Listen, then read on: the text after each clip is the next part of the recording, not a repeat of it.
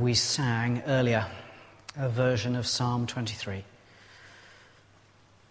And Lord Jesus, we pray that as we study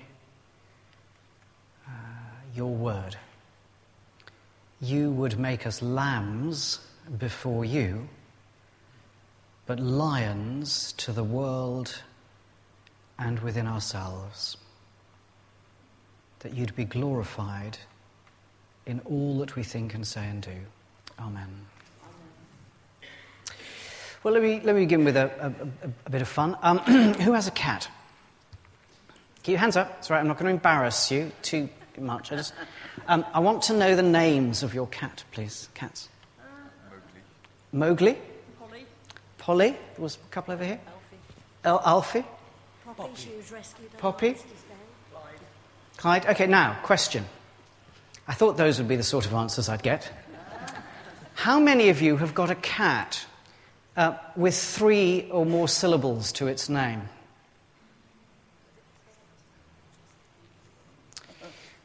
There's something about animals that makes us want to give them names with 2 syllables or fewer.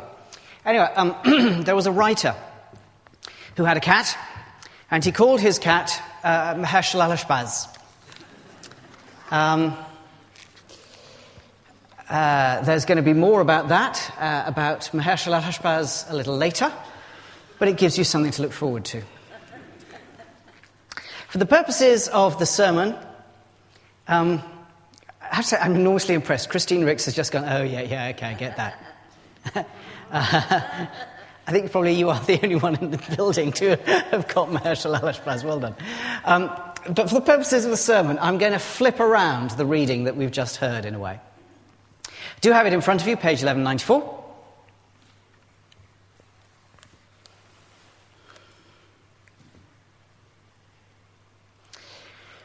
We had verses 11 through to the end read. Now, I'm going to take verses 17 to 21 first. They tell us what to do. Paul's written the letter. This is coming to the end. And these are the final instructions. They tell us what to do. In the second part of the talk, I'm going to cover the earlier part of the reading, verses 11 to 16, because they tell us how to do it. So first, I'm going to deal with verses 17 to 21. What to do? Well, even that part can be divided into 2 parts. The first of those is do be good, and the second is don't be godless. So the first is do be good. This is not, as he opens in verse 17, kind of just going over old ground. In verses 5 through to 10, Paul was explaining to Timothy how the dangers of those who pursued riches, who actively set themselves the goal of getting rich. That's done, it's dusted, he's not concerned with that now. But I suppose what may have happened is he'd done this kind of big bit in verses 17 through to in verses 11 through to 16, and then thought, oh yes, now I just need to be clear. That was about those who could pursue riches. What about those who are rich? So in verse 17, he comes to those who are rich already, and he says to them, it's okay to be rich. God provides us with everything for our enjoyment. As Margaret established, God provides chocolate. God provides everything. But we do have to accept, if we have stuff, that God is the giver of it. He's not anti-money. But we are not to put our hope in it. Command those who are rich in this present world not to be arrogant, nor to put their hope in wealth, because it's so uncertain, but to put their hope in God. So you take what you've got, you don't invest your hope in it, it might disappear tomorrow, the banks might crash. I mean, who could ever imagine that might happen? But it's accepting that you are given money for a reason. You are given it to do good with it, and to give and share yourself with it. Command them to be good, to be rich in good deeds, and to be generous and willing to share.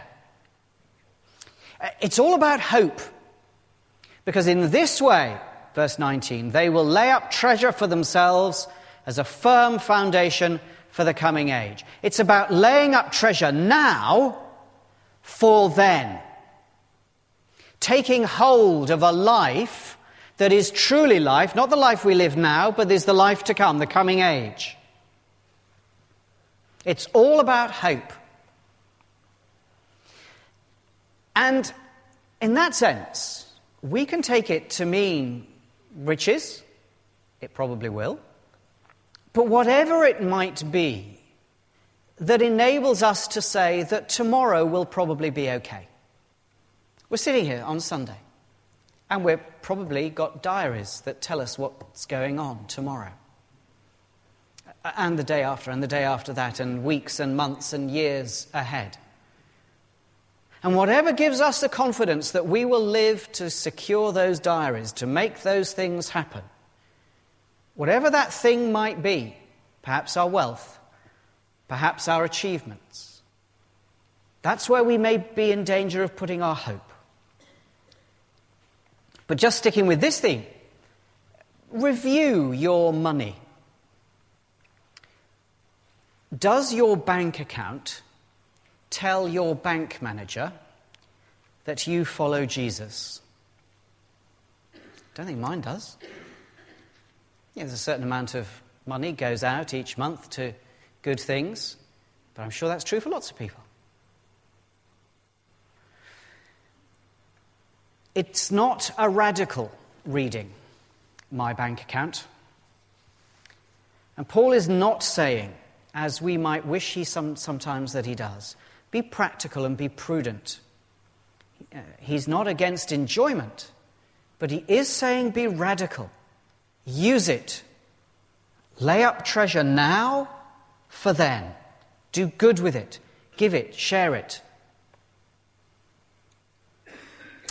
Do be good, then. And then just the second part of this little section, towards the very end, don't be godless. Verse 20, Timothy, guard what's been entrusted to your care, turn away from godless chatter and the opposing ideas of what's falsely called knowledge, which some have professed, and in so doing have wandered from the faith. We saw earlier in this series in 1 Timothy that there were lots of people going around really conveying to those in Ephesus, to where Paul was writing, that the business of getting to know God was a getting to know. It was about an acquiring of knowledge. And you could go further and further and have more and more knowledge. And you could talk about it. There were things to talk about. You could talk, according to what he says, and you get very excited talking about the genealogies that appear in the Old Testament. What did they tell you, and had you learned them, and how could they be manipulated to your advantage? A world that seems a million miles away from the one in which we live. But we'll come back to that a little later.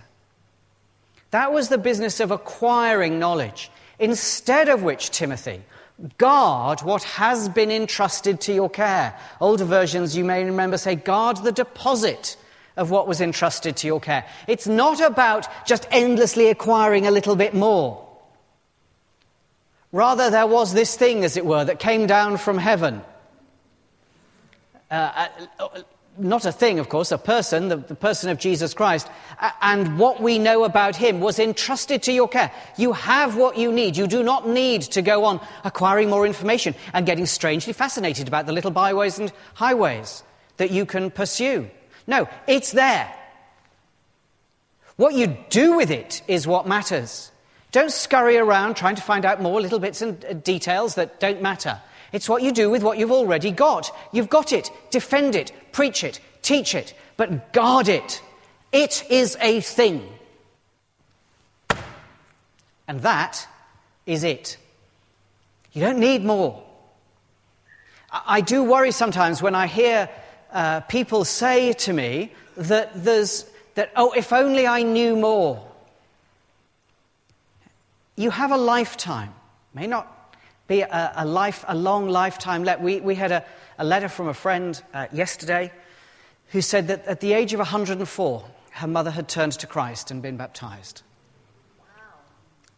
Wow. There may not be a long lifetime left, but that's quite manageable in a lifetime.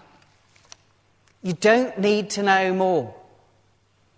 Guard the deposit of what's been entrusted to you. Don't run around going into myths, in his case genealogies, and just chattering about nonsense. Stick with what can be known because you know it. And then teach it, preach it, defend it. Remember what true religion is.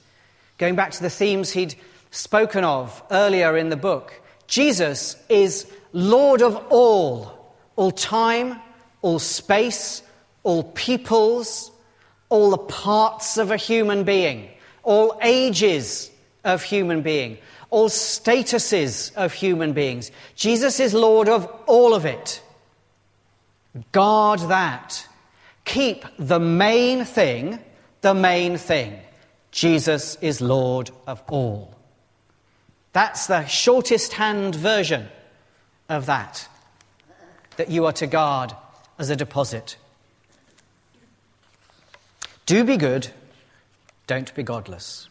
Well, we may want to reply to Paul that that's all very well, thank you, Paul, but we aren't very rich, and we're not troubled in our church by people preaching a false message about genealogies.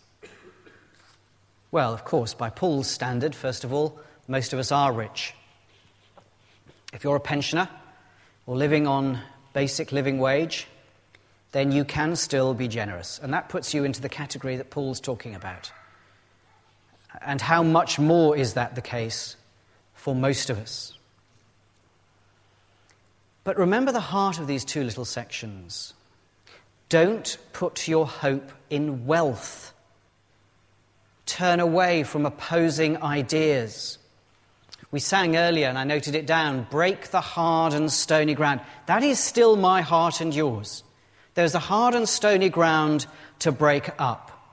And one of the most persistent bits of that hard, stony ground is where we will put our hope when we're not putting it in Jesus. It may be different things. There will always, in the Church of God, be temptations to put hope in something that is not God. What is that for you? In most cases, it probably will still be, in our world, wealth. In some cultures, you might say your family connections. They'll see you right if there's anything problematic. But in our culture, it's probably still wealth. And there are always, in the Church of God, opposing ideas, as Paul calls them here in verse 20. And some of us will go, hang on, Paul, no, we don't. We want to be free to think for ourselves. We don't want thought control. Maybe. Paul couldn't care less. He wants you saved. Christmas time, idolatry in the world around us is wealth and presents. And it's easy for Christians to get all sniffy about that and to complain about the materialism of the world around us. But we too, inside the church, can have our Christmas time idolatries. The idolatry of family. We too easily at Christmas exclude the excluded. Well, all that is part one of what we might say in verses 17 through to 21. Do be good and don't be godless. But then let's turn to verses 11 to 16 and consider how to do all that. First, let's be clear that it's addressed to all of us. It's not just addressed to some of us. In verse 11, Paul addresses himself to Timothy, the man of God. Well, that does not mean, I know about men of God. Yeah, they were the sort of hairy people in the Old Testament who went around prophesying. No, it's not talking about that. It doesn't even mean man, not woman. It's the word for man in Greek that's just a human being. Not man as opposed to woman, but human as opposed to other creature. The of God does mean a separation to God's purposes, but only in the kind of way that you might get in a baptism. And so it is for all of us, baptized into the faith of Christ. Well, let's briefly get back to our cat. We probably at this time of year all know that brief, suggestive passage in Isaiah chapter 7 that talks about this child, Emmanuel. But one chapter later, in chapter 8, we learn of Isaiah's second son who is to be born. His first son was called Shear-Jashub, but the second son is to be called Maher-Shalal-Hash-Baz. Because the time is coming when God, as God reveals to Isaiah, when the Assyrians will sweep down on the people of God and just catch them up and eliminate them, destroy them. Maher-Shalal-Hash-Baz means speed, spoil, hasten, plunder. And that was a prophetic name that Isaiah was to give to his son. And the writer involved called his cat that because this was not a fireside cat that stayed home and just sort of sat by the fireside purring and waiting for another bowl of Whiskers or Felix. This was a cat that was out at night and would deliver bits of mouse onto the sitting room floor in the morning. Speed, spoil, hasten, plunder. That's the name of the cat. And I thought of Maher-Shalal-Hash-Baz when I read verses 11 to 16. Flee, pursue, fight, grasp, charge, command. Those are the verbs in that section. And they just reminded me of speed, spoil, hasten, plunder. For Paul, it is normal. Normal, because he's writing to man of God, human being set apart for God, that's all of us. It is normal to conceive the Christian life as a military-style campaign of urgency and fierce endeavour. And I wonder whether we've simply lost that. But these verses, we may be deep into Advent now, and you may be waiting for John the Baptist and Mary, but these verses make entirely appropriate reading for Advent. There's judgment here. Jesus is coming back. And there's that sense of discipline in the face of what God will do. I asked earlier what our bank manager could tell from our bank accounts. Can our children and grandchildren tell that to follow Jesus is to be on a campaign? The way we will keep our family Christmases, do they speak of urgency and fierce endeavour? Or do we have a model of following Jesus that is much more like Tibbles, sitting by the warm glow of God, hoping that one day life will be peaceful enough that we'll get to have a good purr and a bowl of milk? Water, you're not supposed to give cats milk, are you? Sorry. There are voices raised in the church at any given moment that oppose Paul at this point. There are always those who want to say, we're saved by grace and the right response is simply quiet trust, which is true. And then there's an argument, though, that follows for a kind of retreat from the world, but not for Paul. He knows all about trust. You can't teach Paul about trust. He's argued in this letter that we should trust God for all that God's given. He set before us the central fact. Christ Jesus came to save sinners. Trust him. And if his style is now military, it is no longer the style of the man he describes himself as once having been, a violent man. But it is urgent. And the question is our style urgent? It certainly made me worry about my own style. Am I urgent? Of course, it's easy to decline in urgency. The years come and go, and the urgent cat becomes the fireside cat. But Paul gives us two reasons for remaining old, if you like, but remaining seasoned campaigners with it. We are to pursue righteousness. Here, that's the internal personal righteousness of the Jesus follower. Godliness, that's the more outward-facing behavior in the world. Faith, love, endurance, gentleness, that's perhaps a rather surprising word in this list. But actually, I've met lots of military people. It's amazing how gentle they are on the whole. Because they know how to use force, they also know how to be gentle. And we do all of that because of these two things: the promise of the future and the fact of the past. Those are the two reasons, and they're there in this text. Verse 12. Take hold of the eternal life to which you were called. Verse 14. Until the appearing of our Lord Jesus Christ. There is that life to take hold of. There is an appearing still to happen. There is that future. That future has not gone away. It might be that none of us, not one of us, sees lunchtime. There is the promise of the future. But there is also the fact of the past. In this section, you get this language of the good confession. Confession here is not the confession we had at the beginning of our service, I've done a bad thing, but a good confession, the public recognition in each mouth that Christ is Lord. You made it yourself at baptism.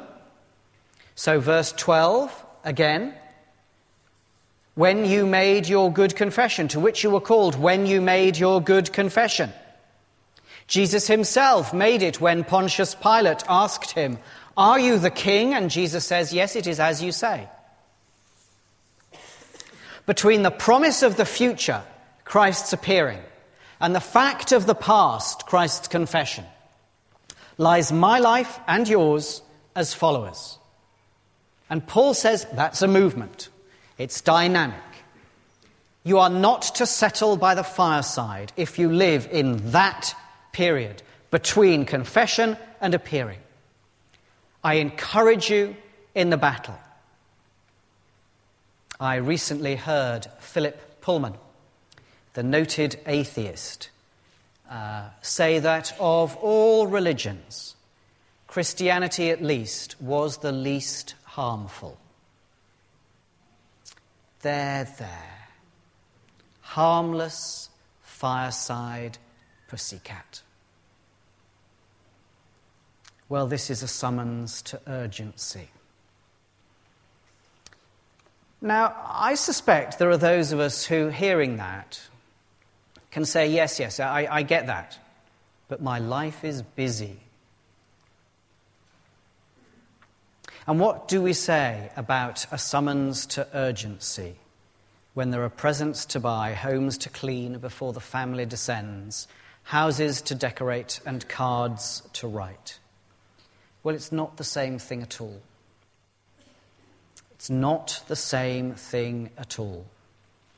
It is just living with these great two monuments about the fact of the good confession, the appearing of Jesus, and every moment lived in the knowledge that we live between. And because of that, Paul is able to write the praises of God in this section, and the praises of God become part of the reminder of where it is we live, not in the busyness of frantic pre-Christmas preparation, but in the urgency as we remember the appearing of our Lord Jesus Christ, verse 15, which God will bring about in his own time. There's an unfortunate translation thing here. It says God, the blessed and only ruler. It's not in the original. I have no idea why they put that in there. Other translations don't. Other translations make it clear that what follows is about Jesus. God will bring about in his own time the revealing, as it were, of Jesus as the blessed and only ruler, the King of kings and Lord of lords, who alone is immortal and who lives in unapproachable light, whom no one has seen or can see. To him be honor and might forever. Amen. Now, all of those are actually rebukes as well. It is a praise song, but it's all a rebuke, and I'm not going to go through it now. Each element is a way of saying, the false teachers in Ephesus are wrong. So Paul knows exactly what he's doing when he says all that. We could write praises ourselves that made it clear our world is wrong at every single point when it rejects Jesus.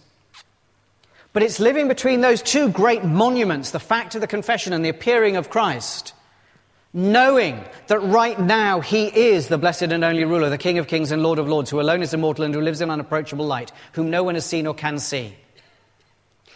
If we live in that, then life will be urgent, and that is not the same as busy. And yes, it may well be that urgency speaks to busyness and says, settle down a little, spend a little less time doing that and a little more time doing that. And so let me summarize to finish. First, make the confession. It began with the confession. It began with speaking, opening your mouth and saying, Jesus is Lord. Do not stop speaking. There is godliness, a life to live. There is righteousness, a holiness inside to pursue. But do not stop speaking, because faith and love are always needed alongside righteousness and godliness.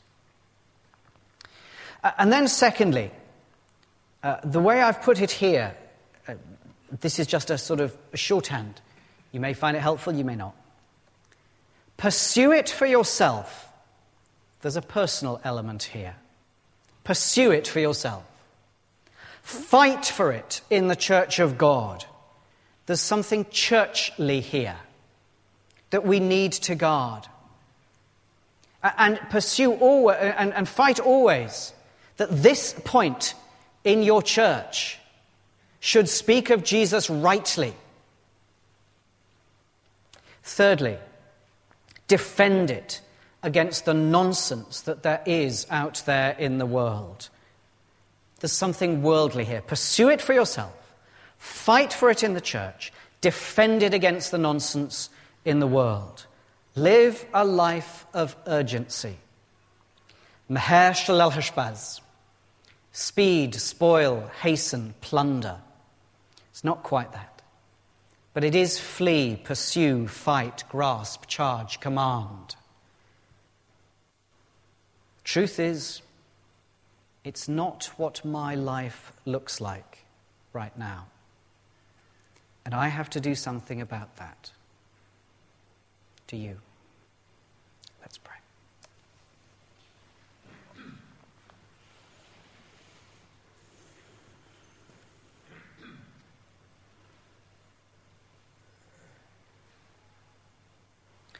Lord Jesus, we meet before you as the blessed and only ruler, the King of kings and Lord of lords. You alone are immortal. You live in unapproachable light. We are those who such an extraordinary God has made his children. And we live between that confession and your appearing.